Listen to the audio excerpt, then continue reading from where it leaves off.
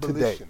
I was born a slave in Tuckahoe near Hillsborough and about 12 miles from Easton in Talbot County, Maryland. I have no accurate knowledge of my age.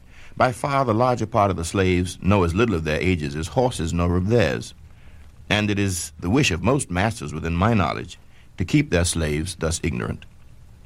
I do not remember to have ever met a slave who could tell his birthday. They seldom come nearer to it than planting time, harvest time, cherry time, springtime, or fall time. From various inquiries I have made, I have determined that I was born sometime in February in the year 1817. My mother was named Harriet Bailey, and she was a slave. She was of a very dark complexion. Of my father, I know nothing. Slavery has no recognition of fathers, as none of families. That the mother is a slave is enough for its deadly purpose. By its laws, the child follows the condition of its mother. The father may be a freeman, and the child a slave. I do not recollect ever seeing my mother by the light of day. She was with me in the night. She would lie down with me and get me to sleep. But long before I waked, she was gone. Once she walked 12 miles to see me and had the same distance to travel again before the morning sunrise. Death soon ended what little communication we had between us, and with it her hardships and suffering. She died when I was but 7 years old, on one of my master's farms. I was not allowed to be present during her illness, at her death, or her burial. She was gone long before I knew anything about it. I've had two masters. My first master's name was Anthony. I do not remember his first name. He was generally called Captain Anthony, a title which I presume he acquired by sailing a craft on the Chesapeake Bay. He owned 2 or 3 farms and about 30 slaves. Want of food was my chief trouble under Captain Anthony. I have often been so pinched with hunger as to dispute with old Nep, the dog, for the crumbs which fell from the kitchen table. Many times have I followed with eager step the waiting girl when she shook the tablecloth to get the crumbs and small bones flung out for the dogs and cats. It was a great thing to have the privilege of dipping a piece of bread into the water in which meat had been boiled, and the skin taken from the rusty bacon was a positive luxury. I suffered also much from cold. In hottest summer and coldest winter, I was kept almost naked. No shoes, no stockings, no jacket, no trousers. Nothing but a coarse tow linen shirt, reaching only to my knees. I had no bed. I must have perished with cold, but that the coldest nights I used to steal a bag which was used for carrying corn to the mill. I would crawl into this bag and there sleep on the cold, damp clay floor with my head in and feet out. My feet have been so cracked with the frost that a pin might be laid in the gashes. My master's farms and slaves were under the care of an overseer. The overseer's name was Plummer. Mr. Plummer was a miserable drunkard, a profane swearer, and a savage monster. He always went armed with a cowskin and a heavy cudgel. I have known him to cut and slash the women's heads so horribly that even master would be enraged at his cruelty and would threaten to whip him if he did not mind himself. Master, however, was not a humane slaveholder. It required extraordinary barbarity on the part of an overseer to affect him. He was a cruel man, hardened by a long life of slaveholding.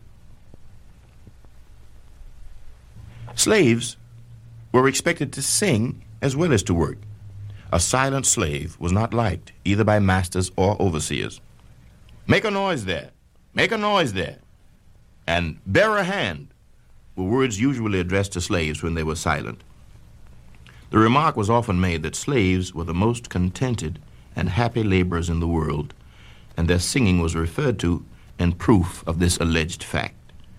But it was a great mistake to suppose them happy, because they sometimes made these joyful noises. The songs of the slaves represented their sorrows rather than joys. They told a tale of woe. They breathed the prayer and complaint of souls boiling over with bitterest anguish. Every tone was a testimony against slavery and a prayer to God for deliverance from chains.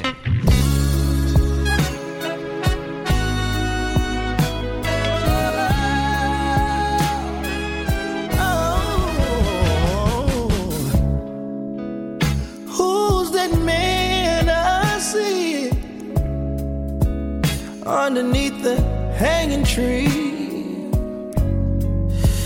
he looks just like me. So tell me, am I really free? Could have been my mother crying for my brother,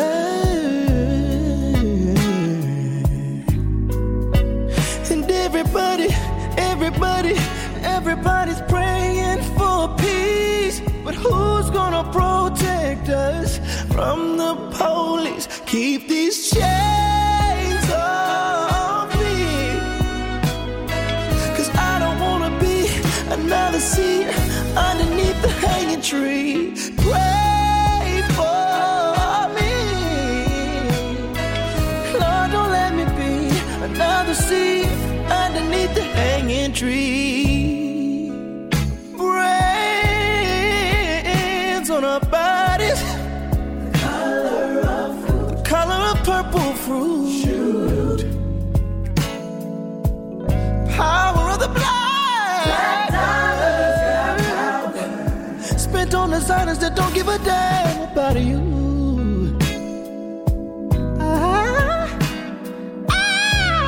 Just sometimes, am I just living to die?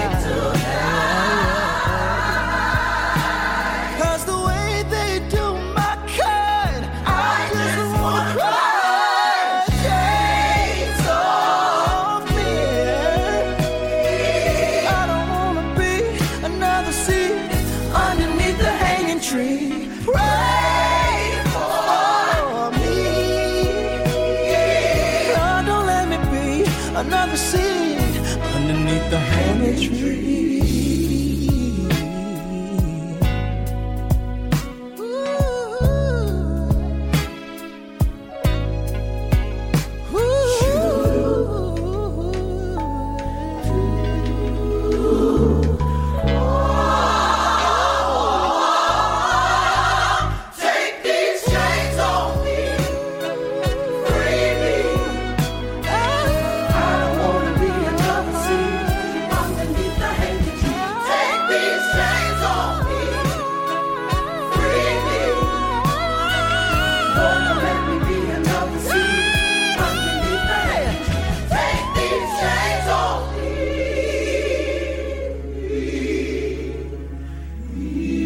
Abolition today. I was probably between 7 and 8 years old when I left Captain Anthony to live in Baltimore with Mr. Hugh Auld, my second master. Mrs. Auld was a woman of the kindest heart and finest feeling, but slavery soon proved its ability to divest her of these excellent qualities. Very soon after I went to live with Mr. and Mrs. Auld, she very kindly commenced to teach me the ABC. After I learned these, she assisted me in learning to spell words of 3 or 4 letters. Just at this point of my progress, Mr. Auld found out what was going on and at once forbade Mrs. Auld to instruct me further, telling her, among other things, that it was unlawful as well as unsafe to teach a slave to read.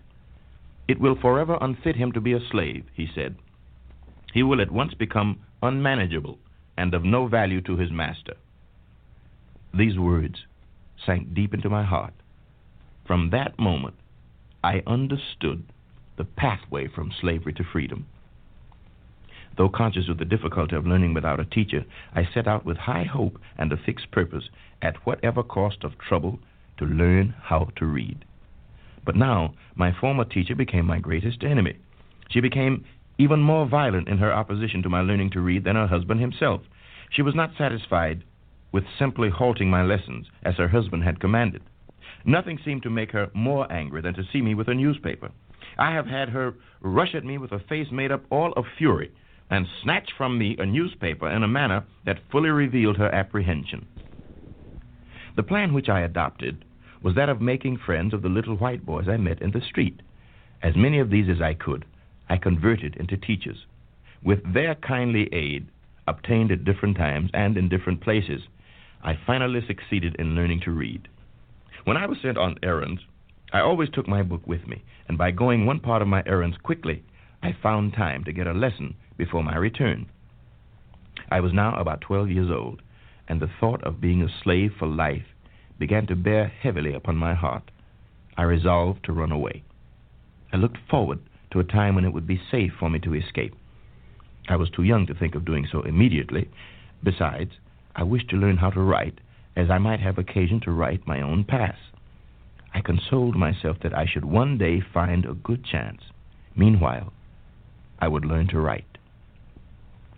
The ideas as to how I might learn to write was suggested to me by being in Durgan and Bailey's shipyard and frequently seeing the ship's carpenter, after hewing and getting a piece of timber ready for use, write on the timber the name of that part of the ship for which it was intended.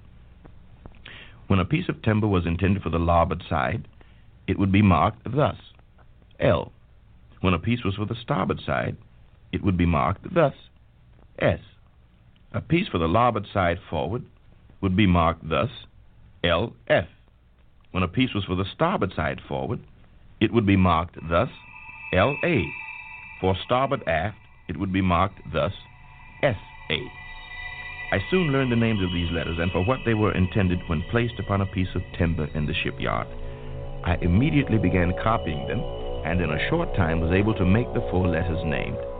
After that, when I met with any boy who I knew could write, I would tell him I could write as well as he. The next word would be, I don't believe you. Let me see you try it.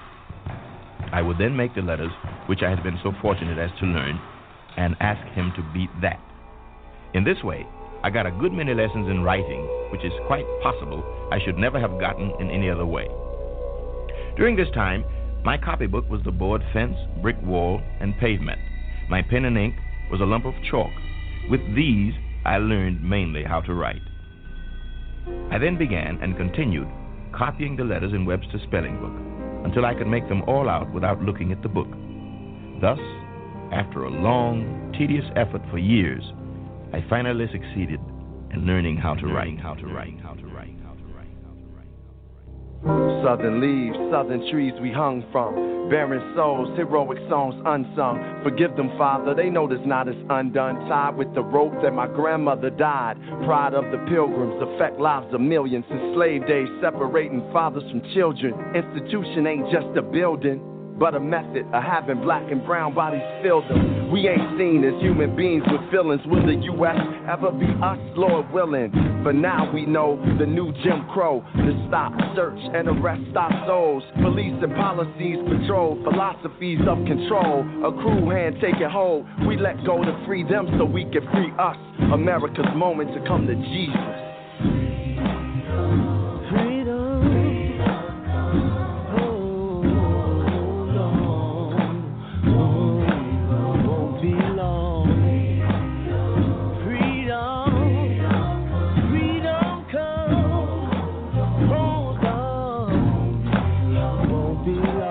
Cage bird sings for freedom to ring. Black bodies being lost in the American dream. Blood of black being, a pastoral scene. Slavery still alive, check Amendment 13. Not whips and chains are subliminal. Instead of nigga, they use the word criminal. Sweet land of liberty, incarcerated country. Shot me with your ray gun and now you wanna trump me. Prison is the business, America's the company. Investing in injustice, fear, and long suffering. We staring in the face of hate again. The same hate they say will make America great again. No consolation prize for the dehumanized. For America to rise is a matter of black lives. And we gon' free them so we can free us. America's moment to come to Jesus.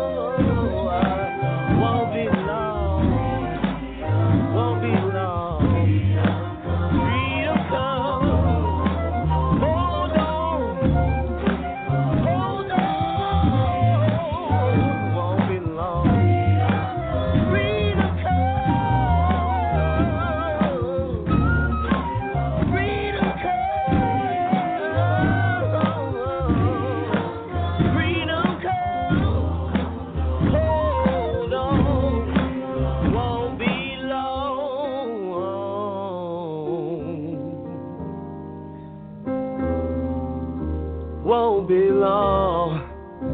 Oh, freedom won't be long.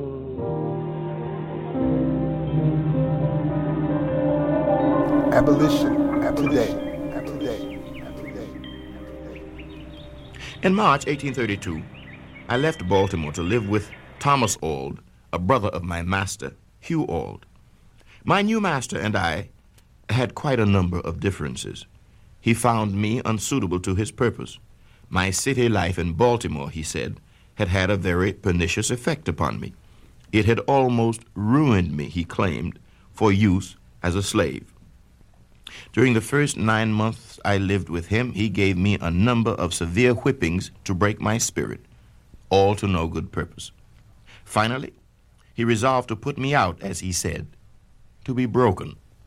And for this purpose, he hired me for 1 year to a man named Edward Covey, who enjoyed the reputation of being a first-rate hand at breaking young Negroes. Some slaveholders thought it an advantage to allow Mr. Covey to have their slaves for 1 year or two, almost free of charge, for the sake of the excellent training they had under his management. I left Master Thomas's house and went to live with Mr. Covey on the 1st of January, 1833. I was now, for the first time in my life, a field hand. I had been at my new home but 1 week before Mr. Covey gave me a very severe whipping, cutting my back, causing the blood to run, and raising ridges on my flesh as large as my little finger. I lived with Mr. Covey 1 year. During the first 6 months of that year, scarce a week passed without his whipping me. I was seldom free from a sore back. If at any one time of my life more than another, I was made to drink the bitterest dregs of slavery, that time was during the first 6 months of my stay with Mr. Covey. Then, suddenly, my situation changed. How did this happen? One morning, long before daylight, I was called to go and rub, curry, and feed the horses. I obeyed and was glad to obey. But while thus engaged, while in the act of throwing down some blades from the loft, Mr. Covey entered the stable with a long rope. And just as I was half out of the loft, he caught hold of my legs and was about to tie me. As soon as I found what he was up to, a sudden determination to resist seized me. I gave a quick spring, and as I did so, he holding to my legs, I was brought sprawling on the stable floor. Mr. Covey seemed now to think he had me and could do what he pleased. But at this moment, from whence came the spirit I don't know, I resolved to fight. And suiting my action to the resolution, I seized Covey hard by the throat, and as I did so, I rose. He held on to me, and I to him. We were at it for nearly 2 hours. Covey at length let me go, puffing and blowing at a great rate, saying that if I had not resisted, he would not have whipped me half so much. The truth was that he had not whipped me at all. I considered him as getting entirely the worst end of the bargain, for he had drawn no blood from me, but I had from him. The whole 6 months afterwards that I spent with Mr. Covey, he never laid the weight of his finger upon me in anger. He would occasionally say he didn't want to get hold of me again. No, thought I, you need not, for you will come off worse than you did before. This battle with Mr. Covey was the turning point in my career as a slave. It rekindled the few expiring embers of freedom and revived within me a sense of my own manhood. It recalled the departed self-confidence and inspired me again with the determination to be free. The gratification afforded by the triumph was a full compensation for whatever else might follow, even death itself. He only can understand the deep satisfaction I experienced who has himself repelled by force the bloody arm of slavery. I felt as I never felt before. It was a glorious resurrection from the tomb of slavery to the heaven of freedom. My long crushed spirit rose. Cowardice departed. bold defiance took its place. And I now resolved that, however long I might remain a slave in form, the day had passed forever when I could be a slave in fact. I did not hesitate to let it be known of me that the white man who expected to succeed in whipping must also succeed in killing me. From this time, I was never again what might be called fairly whipped, though I remained a slave 4 years afterwards. I had several fights, but was never whipped. It's not the light we need, but fire, fire. Not the gentle shower, but thunder, thunder. We need the storm, we need the trouble, we need the whirlwind, the earth to rumble. Without a struggle there can be no progress. But where the whip is swinging ceaseless, ceaseless, we sing for miles into the forest. It hears our joys and our deepest sadness. Give me my freedom. Give me my freedom. Give me my freedom. Freedom. Give me my freedom. Give me my freedom. Give me my freedom. Give me my freedom. Freedom. Give me my freedom.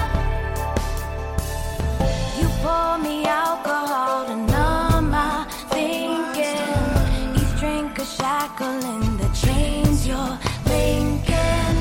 I learned to read with words I pray, 'cause knowledge proves no one is fit to be a slave.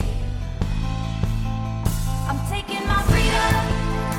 I'm taking my freedom. Taking my freedom.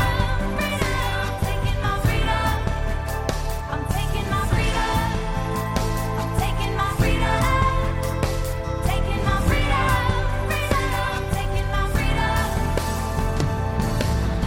Like so many before, we must die or take the hill. Power don't cede without force.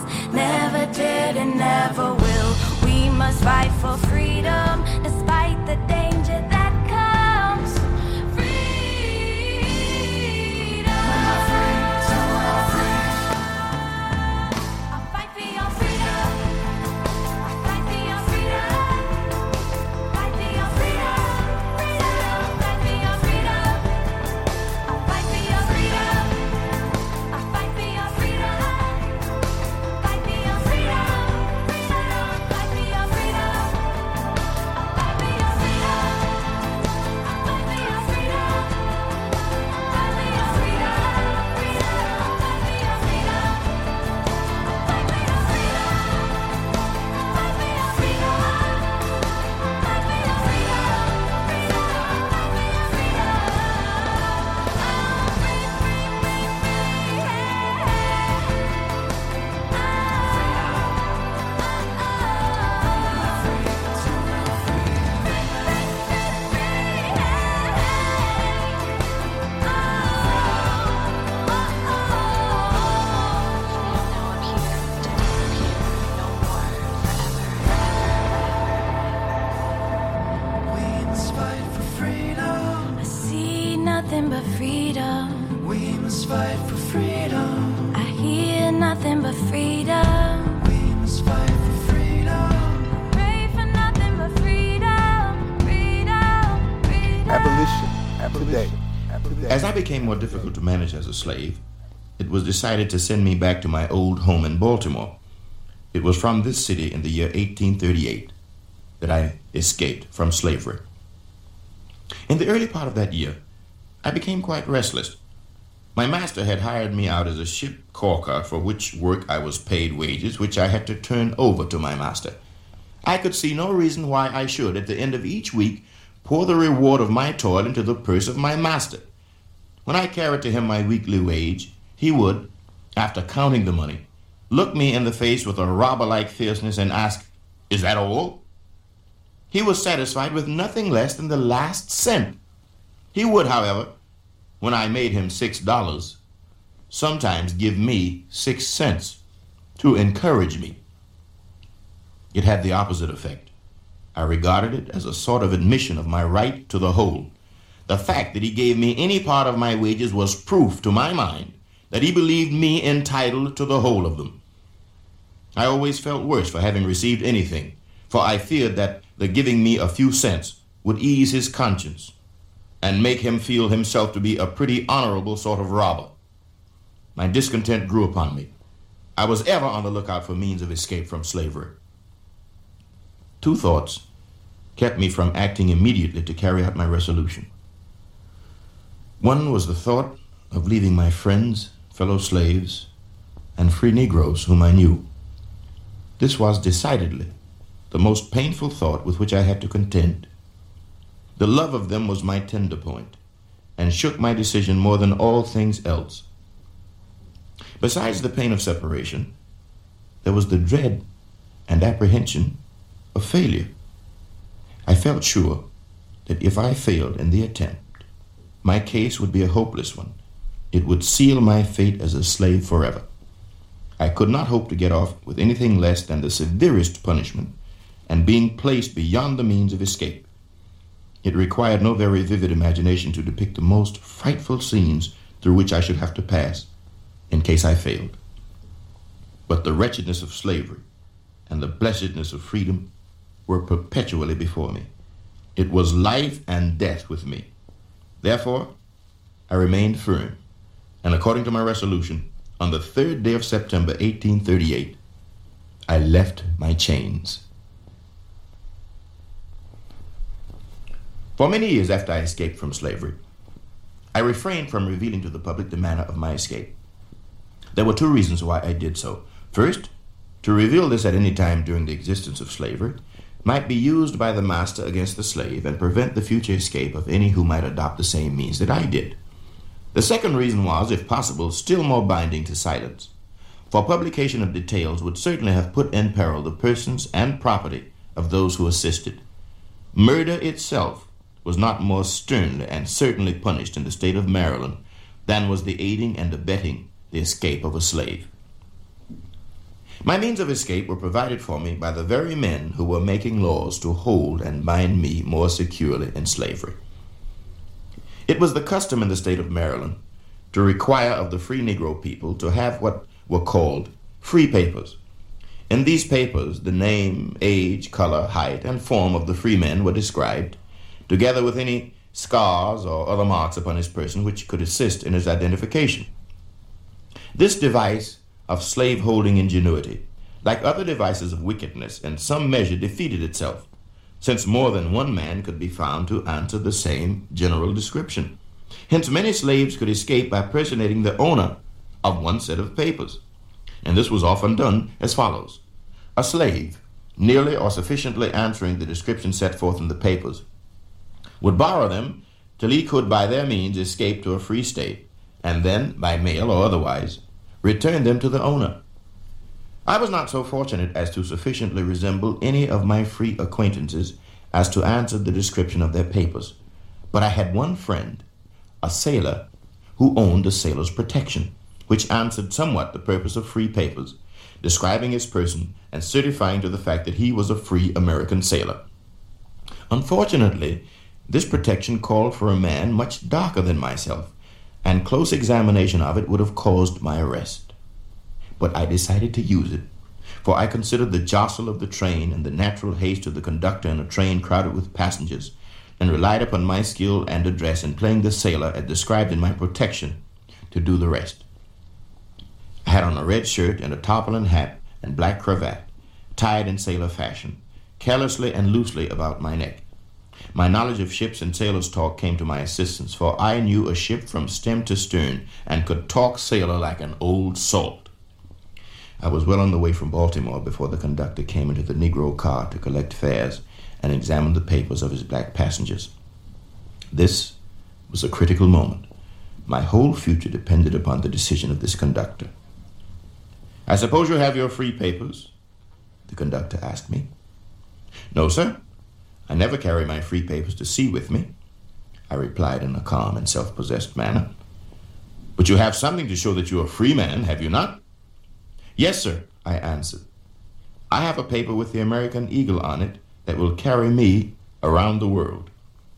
With this, I drew from my deep sailor's pocket my seaman's protection as before described. The merest glance at the paper satisfied him, and he took my fare and went about his business. After that, no one disturbed me, and I was soon speeding away to the Quaker city of Philadelphia. On reaching Philadelphia in the afternoon, I inquired of a colored man how I could get to New York. He directed me to the depot, and thither I went, taking the train that night. I reached New York the next morning, having completed the journey from slavery to freedom in less than 24 hours. On the 4th day of September, 1838, after an anxious and most perilous but safe journey, I found myself in the big city of New York, a free man. I felt a joyous excitement which words can but tamely describe. I wish I knew how it would feel to be free. I wish I could break all the chains holding me. I wish I could say all the things that I should say. Say them loud, say them clear, for the whole round world to hear. I wish I could share all the love that's in my heart. Remove all the bars that keep us apart. I wish you could know what it means to be me. Then you'd see and agree that every man should be free. I wish I could give all I'm longing to give. I wish I could live like I'm longing to live. I wish I could do all the things that I can do, though I'm way overdue. I'd be starting anew. Well, I wish I could be like a bird in the sky. How sweet it would be if by my heart I could fly. I'd soar to the sun and look down at the sea. Then I'd sing, 'cause I know, yeah. And I'd sing, 'cause I know, yeah. And I'd sing, 'cause I know how it feels. I know how it feels to be free. Yeah, yeah, I know how it feels. Yes, I know how it feels to be free. Lord, Lord, Lord. Abolition today. But this gladness was short-lived, for I was not yet out of the reach of the power of the slaveholders. Thank heaven, I remained but a short time in this distressed situation. A sailor, warm-hearted and generous fellow, saw me standing on the opposite sidewalk, wondering what next to do. As he approached me, I ventured a remark to him, which at once enlisted his interest in me. He took me to his home to spend the night, and in the morning went with me to Mr. David Ruggles, the Negro Secretary of the New York Vigilance Committee, an organization of free Negroes and white abolitionists which assisted fugitive slaves. I was hidden with Mr. Ruggles several days, during which Anna, my intended wife, came on from Baltimore on my call to share the burdens of life with me. She was a free woman of color and came at once on getting the good news of my safety. We were married, after which we left for New Bedford, Massachusetts, where Mr. Ruggles thought I could find work at my trade as a caulker. Upon reaching New Bedford, we were directed to the house of Mr. and Mrs. Nathan Johnson, by whom we were kindly received. On the morning after our arrival, the question arose as to what name I should be called by. The name given me by my mother was Frederick Augustus Washington Bailey. I, however, had dispensed with the two middle names long before I left Maryland, so that I was generally known by the name of Frederick Bailey. When I left Baltimore, I changed my name to Stanley, and then on reaching New York, to Johnson. But there were so many Johnsons in New Bedford that it was thought advisable for me to have a different name. I gave Mr. Johnson the privilege of choosing me a name, but told him that he must not take from me the name of Frederick. I must hold on to that to preserve my sense of identity. Mr. Johnson had just been reading Walter Scott's Lady of the Lake, and at once suggested that my name be Douglas, after the great character in that poem.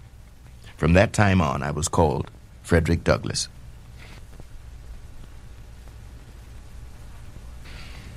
I found employment the third day after my arrival and stowing a sloop with a load of oil. It was new, dirty, and hard work for me, but I went at it with a glad heart and a willing hand.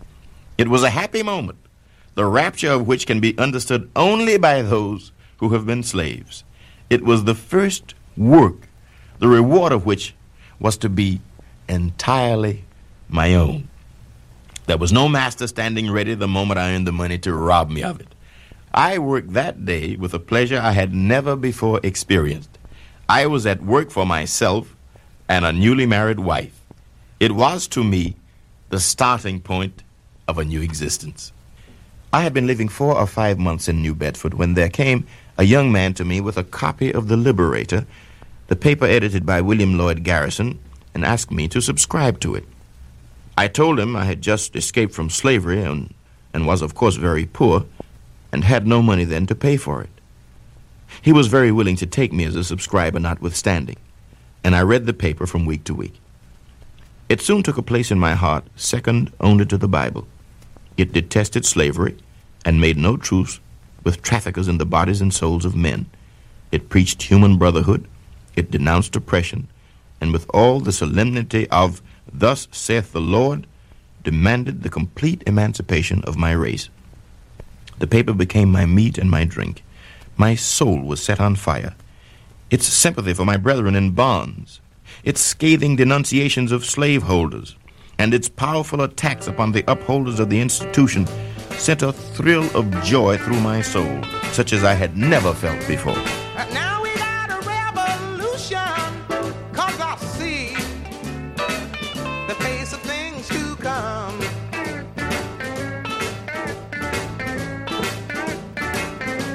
Yeah, your Constitution, well, my friend, it's gonna have to bend.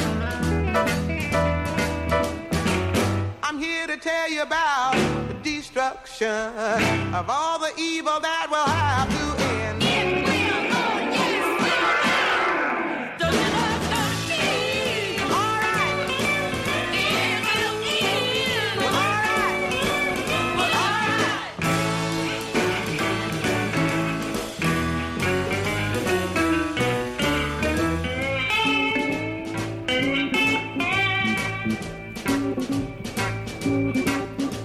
Some folks are gonna get the notion, I know. They'll say I'm preaching hate. But if I have to swim the ocean, well, I would, just to communicate. It's not as simple as talking jive, the daily struggle just to stay alive.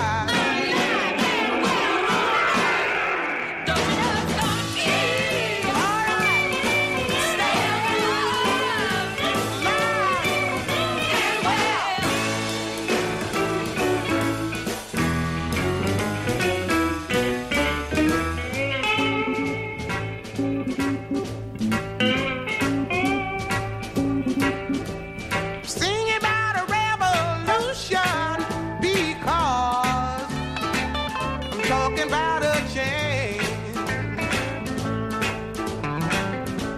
It's more than just air pollution. Well, you know, you got to clean your brain. The only way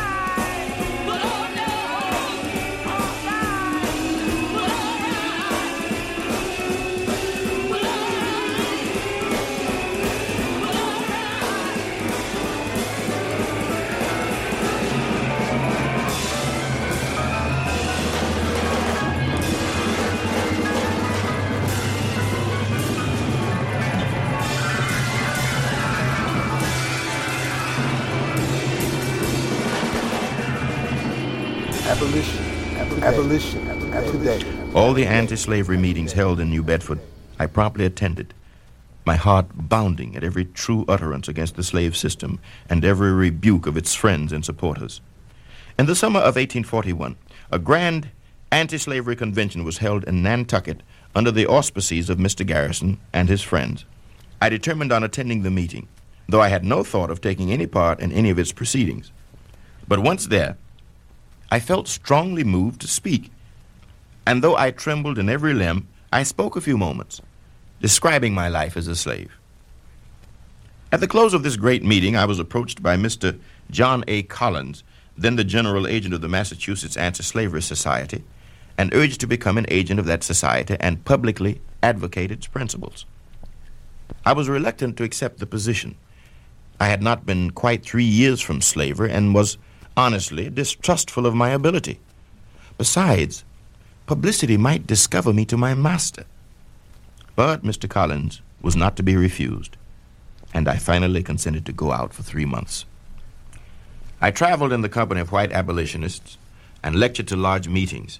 Many came, no doubt from curiosity, to hear what a Negro could say in his own cause. I was generally introduced as a chattel, a thing, a piece of Southern property, the chairman assuring the audience that it could speak. As a fugitive slave lecturer, I faced many hostilities. My treatment in the use of public conveyances was extremely rough. On the railroads, there was a mean, dirty, and uncomfortable car set apart for Negro travelers called the Jim Crow car. Regarding this as the fruit of slaveholding prejudice and being determined to fight the spirit of slavery wherever I might find it, I resolved to avoid this car, though it sometimes required some courage to do so. I sometimes was soundly beaten by conductors and brakemen. At several of our meetings, my fellow abolitionists and I were mobbed, and several of us had our good clothes spoiled by evil-smelling eggs. On one occasion, we had barely begun to speak when a mob of about 60 of the roughest characters I had ever looked upon ordered us, through its leader, to be silent, threatening us, if we were not, with violence. We attempted to dissuade them, but they had not come to parley, but to fight, and were well armed. They tore down the platform on which we stood and assaulted us. Undertaking to fight my way through the crowd with a stick which I caught up in the melee, I attracted the fury of the mob, which laid me prostrate on the ground under a torrent of blows. Leaving me thus, with my right hand broken and in a state of unconsciousness, the mobocrats hastily mounted their horses and rode off. I was soon raised up and nursed and bandaged.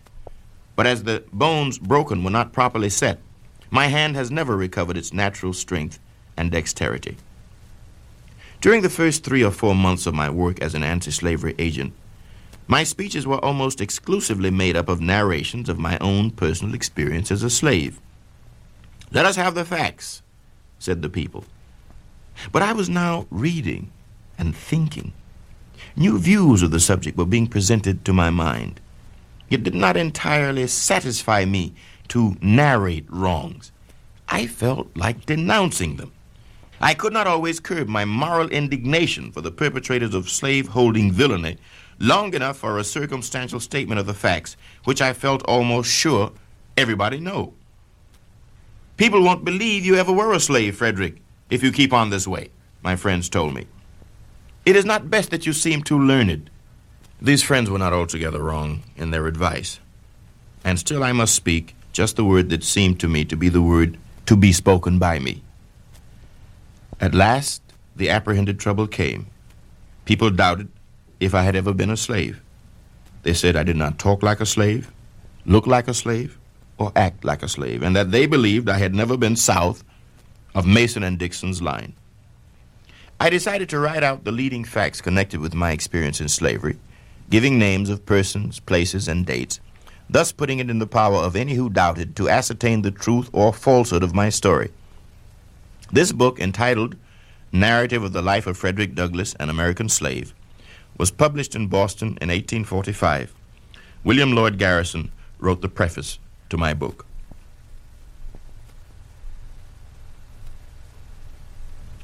My book soon became known in Maryland, and I had reason to believe that an effort would be made to recapture me.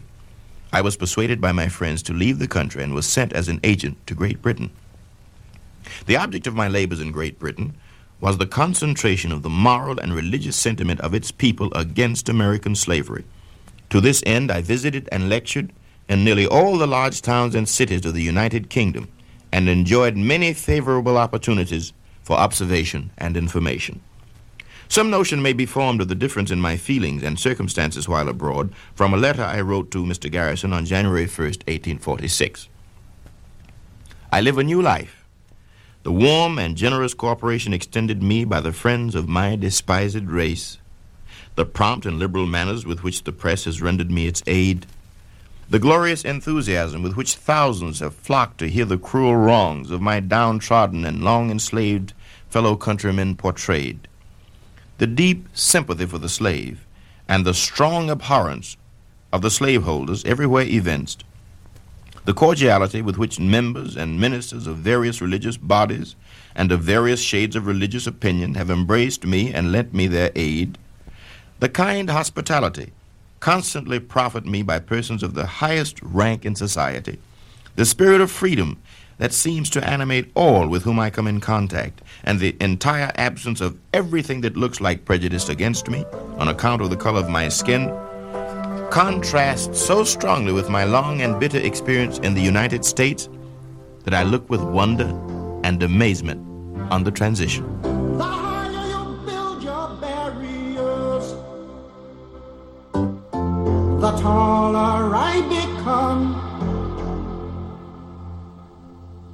The farther you take my rights away,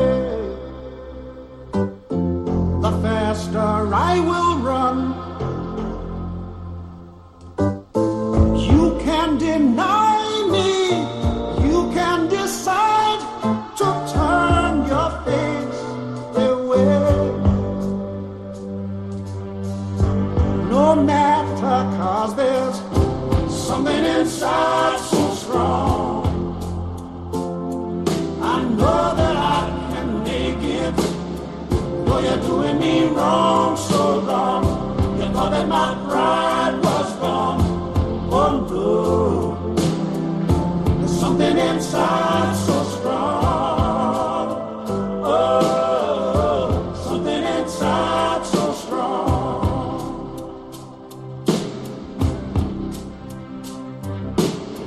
The more you refuse to hear my voice, the louder I will sing. You hide behind walls of Jericho, your lies will come tumbling. Deny my place in time, you squander wealth that's mine. My light will shine so brightly it will blind you, because there's something inside so strong. I know that I can make it, though you're doing me wrong, so wrong. You thought that my pride was gone. Oh no,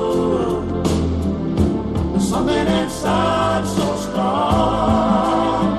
Oh, something inside so strong.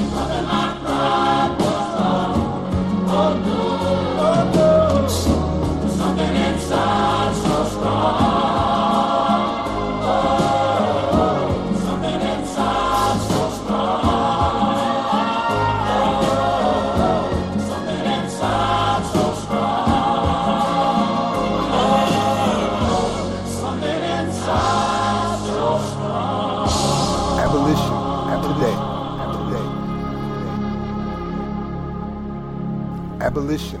Today. To my friends in England, I owe my freedom in the United States. They learned through correspondence that Captain Auld, my master, would take 150 pounds sterling for me, and this sum they promptly raised and paid for my liberation, placing the papers of my manumission into my hands before they would tolerate the idea of my return to my native land. To this commercial transaction, to this blood money, I owe my immunity from the operation of the fugitive slave law. Having remained abroad for nearly 2 years and being about to return to America, not as I left it, a slave, but a free man, prominent friends of the cause of emancipation in England offered to make me a testimonial, both on the grounds of personal regard to me and also to the cause to which they were so ardently devoted. I suggested that my friends should simply give me the means of obtaining a printing press and materials to enable me to start a paper advocating the interest of my enslaved and oppressed people. I told them that perhaps the greatest hindrance to the adoption of abolition principles by the people of the United States was the low estimate everywhere in that country placed upon the Negro as a man, that because of his assumed natural inferiority, people reconciled themselves to his enslavement and oppression as being inevitable, if not desirable. The grand thing to be done, therefore, was to change this estimation by disproving his inferiority and demonstrating his capacity for a more exalted civilization than slavery and prejudice had assigned him. In my judgment, a newspaper in the hands of persons of the despised race would, by calling out and making them acquainted with their own latent powers, by enkindling their hope of a future and developing their moral force, prove a most powerful means of removing prejudice and awaking an interest in them. These views I laid before my friends. The result was that nearly $2,500 was speedily raised toward my establishing such a paper as I had indicated. On December 3rd, 1847, I launched my own newspaper, the North Star, in Rochester, New York. I chose this name because a slave followed the North Star when he escaped north to freedom. On the masthead, I inscribed as the paper's motto the words, "Right is of no sex, truth is of no color, God is the Father of us all, and we are all brethren." In a message to my oppressed countrymen, I wrote, "We solemnly dedicate the North Star to the cause of our long oppressed and plundered fellow countrymen. May God bless the undertaking to your good. It shall fearlessly assert your rights, faithfully proclaim your wrongs, and earnestly demand for you instant and even-handed justice. Giving no quarter to slavery in the South, it will hold no truce with oppressors in the North. While it shall boldly advocate emancipation for our enslaved brethren, it shall omit no opportunity to gain for the nominally free complete enfranchisement. Every effort to injure or degrade you or your cause, originating wheresoever or with whomsoever, shall find in it a constant, unswerving, and inflexible foe. Remember that we are one, that our cause is one, and that we must help each other if we would succeed. We have drunk to the dregs the bitter cup of slavery. We have worn the heavy yoke. We have sighed beneath our bonds and writhed beneath the bloody lash. Cruel mementos of our oneness are indelibly marked on our living flesh. We are one with you under the ban of prejudice and proscription, one with you under the slander of inferiority, one with you in social and political disfranchisement. What you suffer, we suffer. What you endure, we endure. We are indissolubly united and must fall or flourish together. I had resolved that whatever power I had, should be devoted to the freeing of my people from slavery, and that once free, they should enjoy all the rights, privileges, and immunities enjoyed by any other members of American society. To the achievement of these goals, I dedicated the rest of my life. Felt like the weight of the world was on my shoulders. Pressure to break or retreat at every turn. Facing the fear that the truth had discovered. No telling how all this will work out, but I've come too far to go back now. I am looking for freedom, looking for freedom, and to find it cost me everything I have. Well, I am looking for freedom, looking for freedom, and to find it may take everything I hate. I know all too well it don't come easy. The chains of the world, they seem to move in tight. I try to walk around it, but stumbling so familiar. Try to get up, but the doubt is so strong. There's gotta be a wind in my bones. I'm looking for freedom, looking for freedom, and to find that cost me everything I have. Well, I'm looking for freedom, I'm looking for freedom, and to find that may take everything I have. Oh, not giving up has always been hard, so hard. But if I do things the easy way, I won't get far. Life hasn't been very kind to me lately, Well, but I suppose it's a push for moving on. In time, the sun's gonna shine on me nicely. one day, yeah. Something tells me good things are coming, and I ain't gonna not believe. I am looking for freedom, looking for freedom, and I found it cost me everything I have. Well, I am looking for freedom, looking for freedom, and to find it may take everything I have.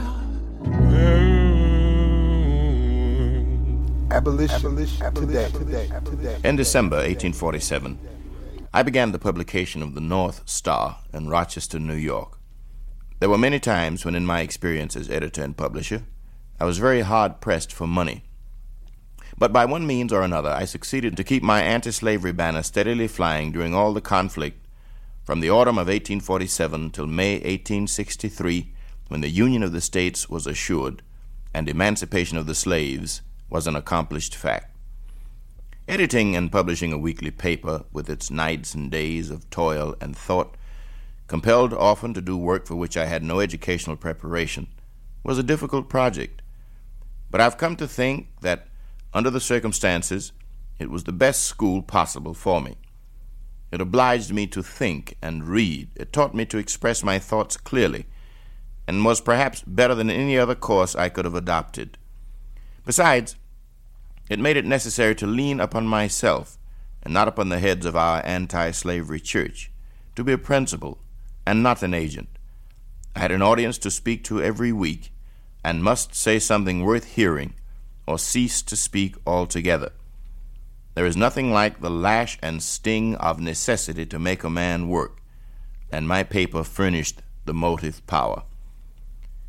If I have at any time said or written that which is worth remembering or repeating, I must have said such things between the year 1848 and 1860, and my paper was a chronicle of most of what I said during that time. However, I found it hard to get credit in some quarters either for what I wrote or what I said.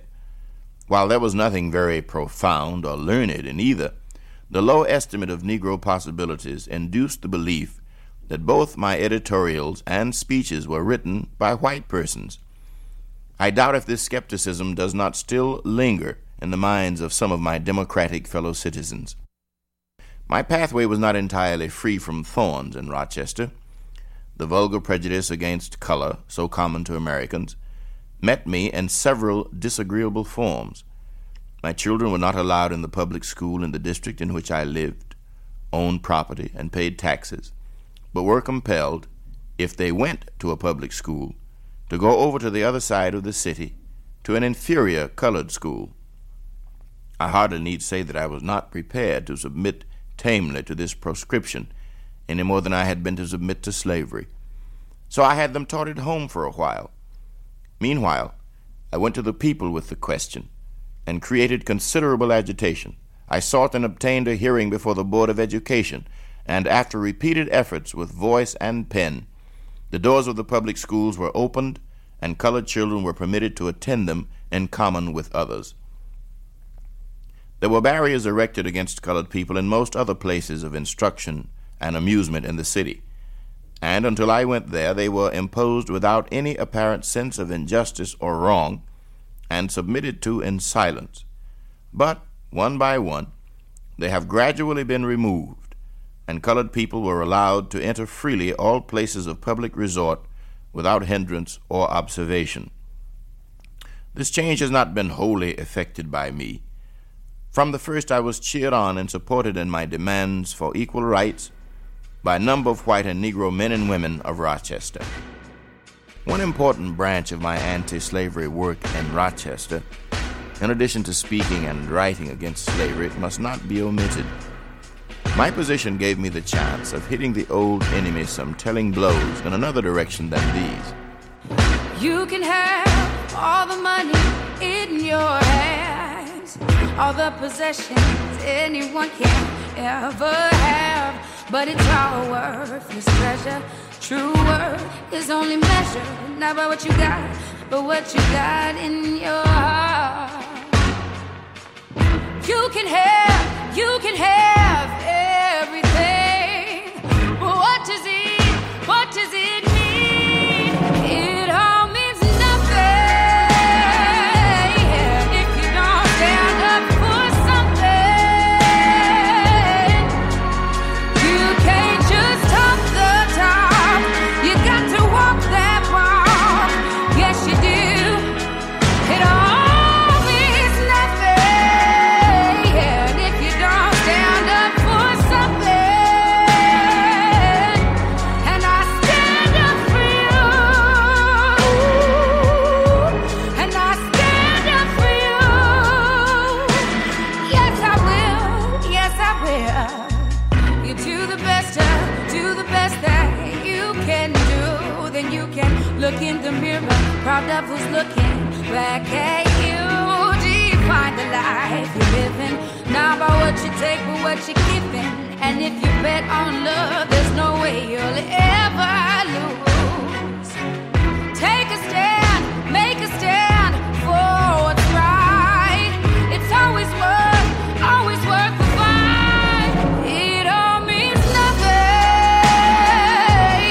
if you don't stand up for something. You can't just talk the talk, you got to walk that walk. Yes, you do. It all means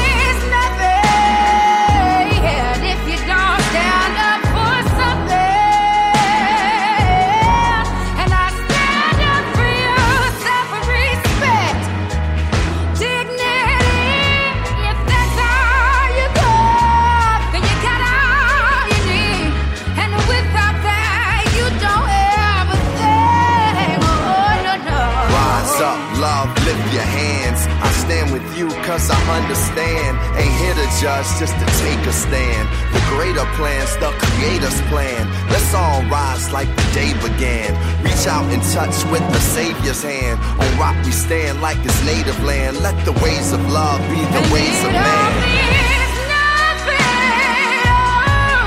If you don't stand for something, you can't just talk the talk. You got to walk that walk. You should do it all means nothing if you don't stand up for something.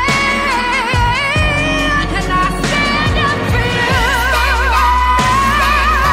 Yeah, I stand up for you. And I stand up for you. Stand up for you. Yes, I will. Yes, I will. Abolition today. Abolition today. In Rochester, I was on the southern border of Lake Ontario, and Canada was right over the way. And my prominence as an abolitionist and as the editor of an anti-slavery paper naturally made me the station master and conductor of the Underground Railroad passing through the city.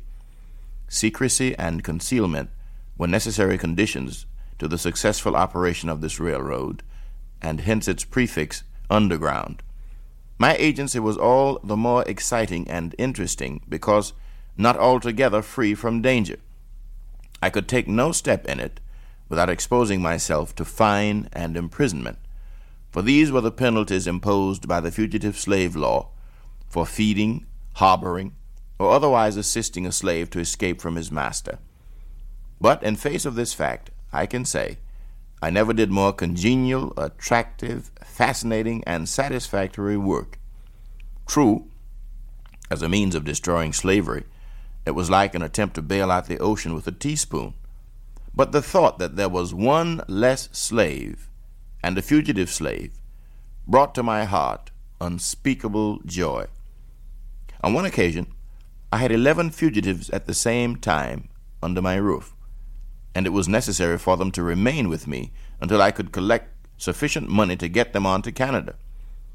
So numerous were the fugitives passing through Rochester that I was obliged at last to appeal to my British friends for the means of sending them on their way, and when these good people took the matter in hand, I had never any further trouble in that respect. The assistance to fugitive slaves escaping from the South was only part of my work in the Underground Railroad, for the vicious fugitive slave law of 1850 endangered the security of Negroes who had escaped to the North. Fugitive slaves who had lived for many years safely and securely in western New York and elsewhere, some of whom had by industry and economy saved money and brought little homes for themselves and their children, were suddenly alarmed and compelled to flee to Canada for safety so as not to be returned to slavery, and to take up a dismal march to a new abode, empty-handed, among strangers. The hardships imposed by this atrocious and shameful law were cruel and shocking, and yet only a few of all the fugitives of the northern states were returned to slavery under its infamously wicked provisions. The thing which, more than all else, destroyed the fugitive slave law was the resistance made to it by the fugitives themselves. A decided check was given to the execution of the law at Christiana, Pennsylvania, where 3 colored men, being pursued by Mr. Gorsuch and his son, slew the father, wounded the son, drove away the officers, and made their escape to my house in Rochester. The work of getting these men safely into Canada was a delicate one. They were not only fugitives from slavery, but charged with murder, and officers were in pursuit of them. There was no time for delay. I could not look upon them as murderers.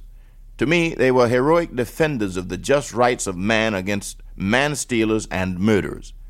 So I fed them and sheltered them in my house.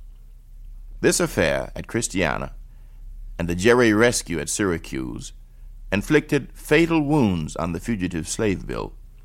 It became thereafter almost a dead letter, For slaveholders found that not only did it fail to put them in possession of their slaves, but that the attempt to enforce it brought odium upon themselves and weakened the slave system.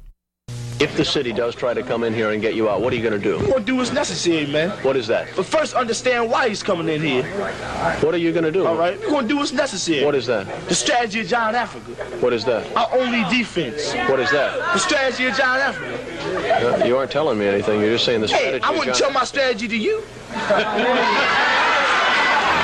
Studying strategies of John Africa.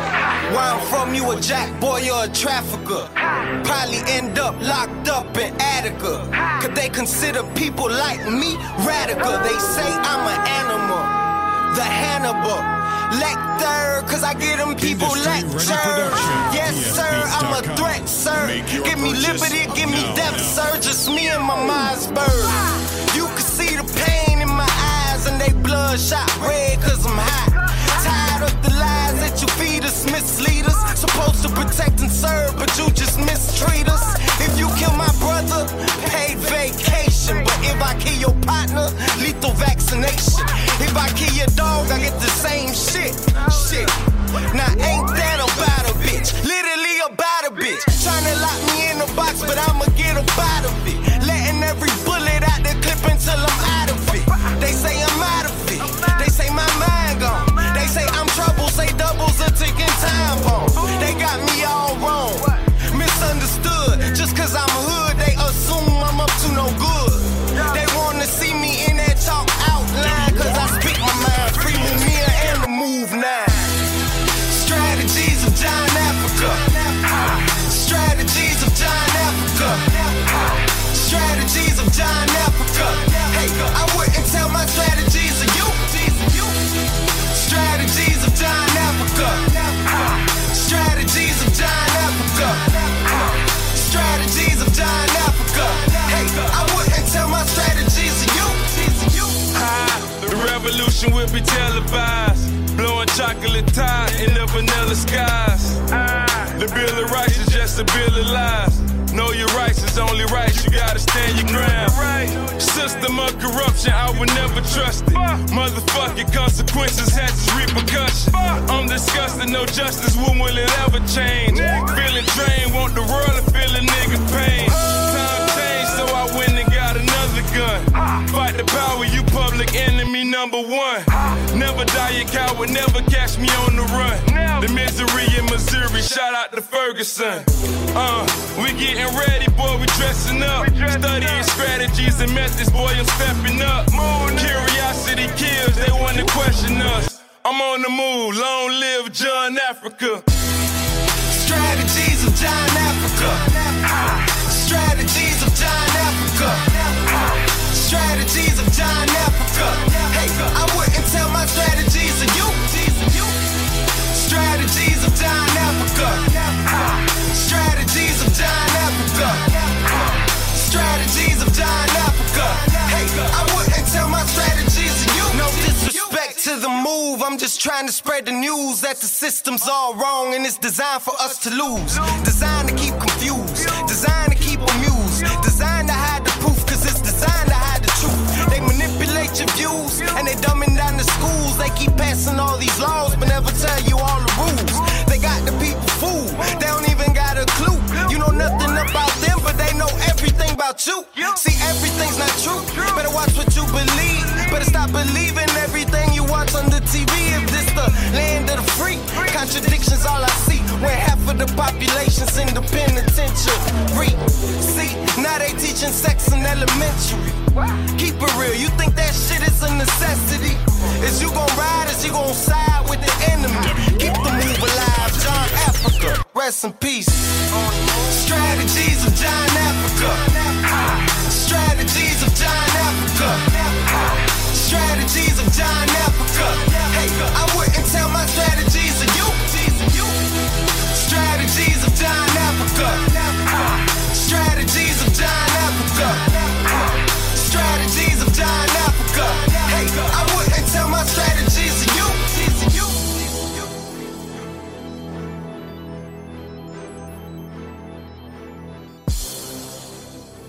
Abolition.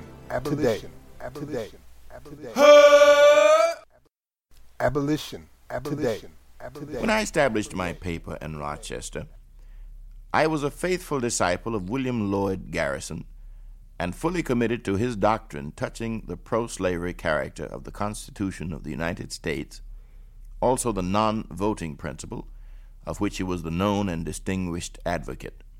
With him, I held it to be the first duty of the non-slaveholding states to dissolve the union with the slaveholding states, and hence my cry, like his, was, "No union with slaveholders." With these views, I came into Western New York, and during my first 4 years of labor there, I advocated them with pen and tongue to the best of my ability. After a time, a careful reconsideration of the subject convinced me that there was no necessity for dissolving the union between the northern and southern states, that to seek this dissolution was no part of my duty as an abolitionist, that to abstain from voting was to refuse to exercise the legitimate and powerful means for abolishing slavery, and that the Constitution of the United States not only contained no guarantees in favor of slavery, but on the contrary, was in its letter and spirit an anti-slavery instrument, demanding the abolition of slavery as a condition of its own existence as the supreme law of the land. By a course of thought and reading, I was conducted to the conclusion that the Constitution of the United States, inaugurated to form a more perfect union, establish justice, ensure domestic tranquility, provide for the common defense, promote the general welfare, and secure the blessings of liberty, could not well have been designed at the same time to maintain and perpetuate a system of slavery, especially as not one word can be found in the Constitution to authorize such a belief. Then again, if the declared purposes of an instrument are to govern the meaning of all its parts and details, as they clearly should, the Constitution of our country is our warrant for the abolition of slavery in every state in the Union. It would require much time to set the arguments which demonstrated to my mind the unconstitutionality of slavery.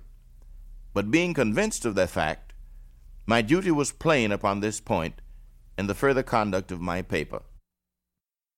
As I became convinced that it was necessary to use all weapons in the struggle against slavery, including political action and voting, I became increasingly interested in the political movement being organized against the slave power. In 1848, it was my privilege to attend and in some measure to participate in the famous Free Soil Convention held in Buffalo, New York. It was a vast and variegated assemblage composed of persons from all sections of the North, and may be said to have formed a new departure in the history of forces organized to resist the growing and aggressive demands of slavery and the slave power. Until this Buffalo Convention, anti-slavery agencies had been mainly directed to the work of changing public sentiment by exposing through the press and on the platform the nature of the slave system. Anti-slavery thus far had only been sheet lightning. The Buffalo Convention sought to make it a thunderbolt. This Buffalo Convention of Free Soilers did not come out against the system of slavery as it existed in the South, confining itself to opposing the further extension of slavery under the slogans free soil, free labor, free states, free speech, and free men. But, however low was the standard of the Free Soilers at Buffalo, they did lay the foundation of a grand superstructure. It was a powerful link in the chain of events by which the slave system has been abolished, the slave emancipated, and the country saved from dismemberment. In all this and more, it illustrates the experience of reform in all ages and conforms to the laws of human progress. Measures change, principles never. It's that rotten cotton music, not that bottle popping music. It's that breaking free, slavery was not an option music. Not that Dr. Seuss's opportunist kindergarten music. It's that 90s clue mix, cool mix of Malcolm, Pac, and Lewis. This new rhyme be that ramen noodles, minimum wage living. 21 to drink, but jail don't come with an age limit. Couldn't afford college, you could've got an A in it.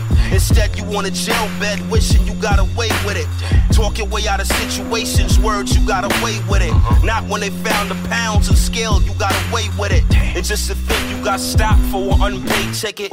2 years up top and not one paid visit. Still won't complain, this is a snapshot of the streets. Cops leave brothers with their back shot in the streets. Red blood on black top and white sheets. More than deceased, Hennessy on concrete as we throw back shots in the streets. It's that rotten cotton music out the rotten apple. It's that rotten cotton field. Rotten cotton field. It's that rotten cotton music out the rotten apple. It's that rotten cotton field. Rotten cotton field. It's that rotten cotton music out the rotten apple. It's that rotten cotton field. Rotten cotton field. It's that rotten cotton music out the rotten apple. It's that rotten cotton field. Rotten cotton field. It's that rotten cotton music. No Democrat or Republican. More than busting windows out. No Jasmine Sullivan. It's that machete with sharp double edges. Ready to start trouble. Up with a death wish. Up with breakfast like working a double. Studying the slave masters' ways and rituals. Can't leak your goals even to those who say they liberals. Plotting to overthrow. Gotta stay low. Can't speak subliminals. We ain't get no heads up when it came to steal the minerals. As men, women, children suffer.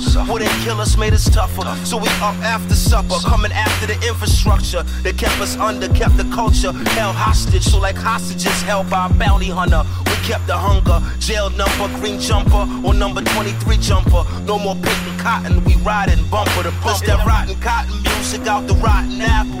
It's that rotten cotton field. Rotten cotton field. It's that rotten cotton music out the rotten apple. It's that rotten cotton field. Rotten cotton field. It's that rotten cotton music out the rotten apple. It's that rotten cotton field. Rotten cotton field. It's that rotten cotton music out the rotten apple. It's that rotten cotton field. Rotten cotton field. It's that rotten cotton music. I can smell the smoke aroma. Black Wall Street burned down in Tulsa, Oklahoma. Broken homes to Oakland Homer. The Black Panthers, that same smoke aroma gave blacks cancer. Black Wall Street gave blacks hope. Felt like our last chance to be more than a singer, an actor, or black dancer. Black Panther began re-inspiring us. Then they shot a black man on camera to kill the fire in us. Firing us from your networks and record labels. Once admiring us, still we spoke truth instead of fables. So instead of cable, we hit the streets and the net with it. Equity and sweat with it, and still get a check with it. Let's get it. We begging for Nathan, got our own label poppin'. No more picking cotton, we leaving it to rotten. It's that rotten cotton music out the rotten apple. It's that rotten cotton field. Rotten cotton field. It's that rotten cotton music out the rotten apple. It's that rotten cotton field. Rotten cotton field. It's that rotten cotton music out the rotten apple. It's that rotten cotton field. Rotten cotton field. It's that rotten cotton music out the rotten apple. It's that rotten cotton field. Rotten cotton field.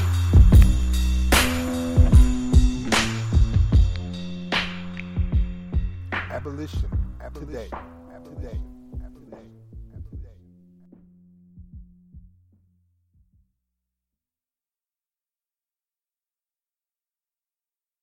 With Lucky Land Slots, you can get lucky just about anywhere. Dearly beloved, we are gathered here today to... Has anyone seen the bride and groom? Sorry, we're here. We were getting lucky in the limo and we lost track of time. No, Lucky Land Casino, with cash prizes that add up quicker than a guest registry. In that case, I pronounce you lucky. Play for free at LuckyLandSlots.com. Daily bonuses are waiting. No purchase necessary. Void where prohibited by law. 18+. Terms and conditions apply. See website for details.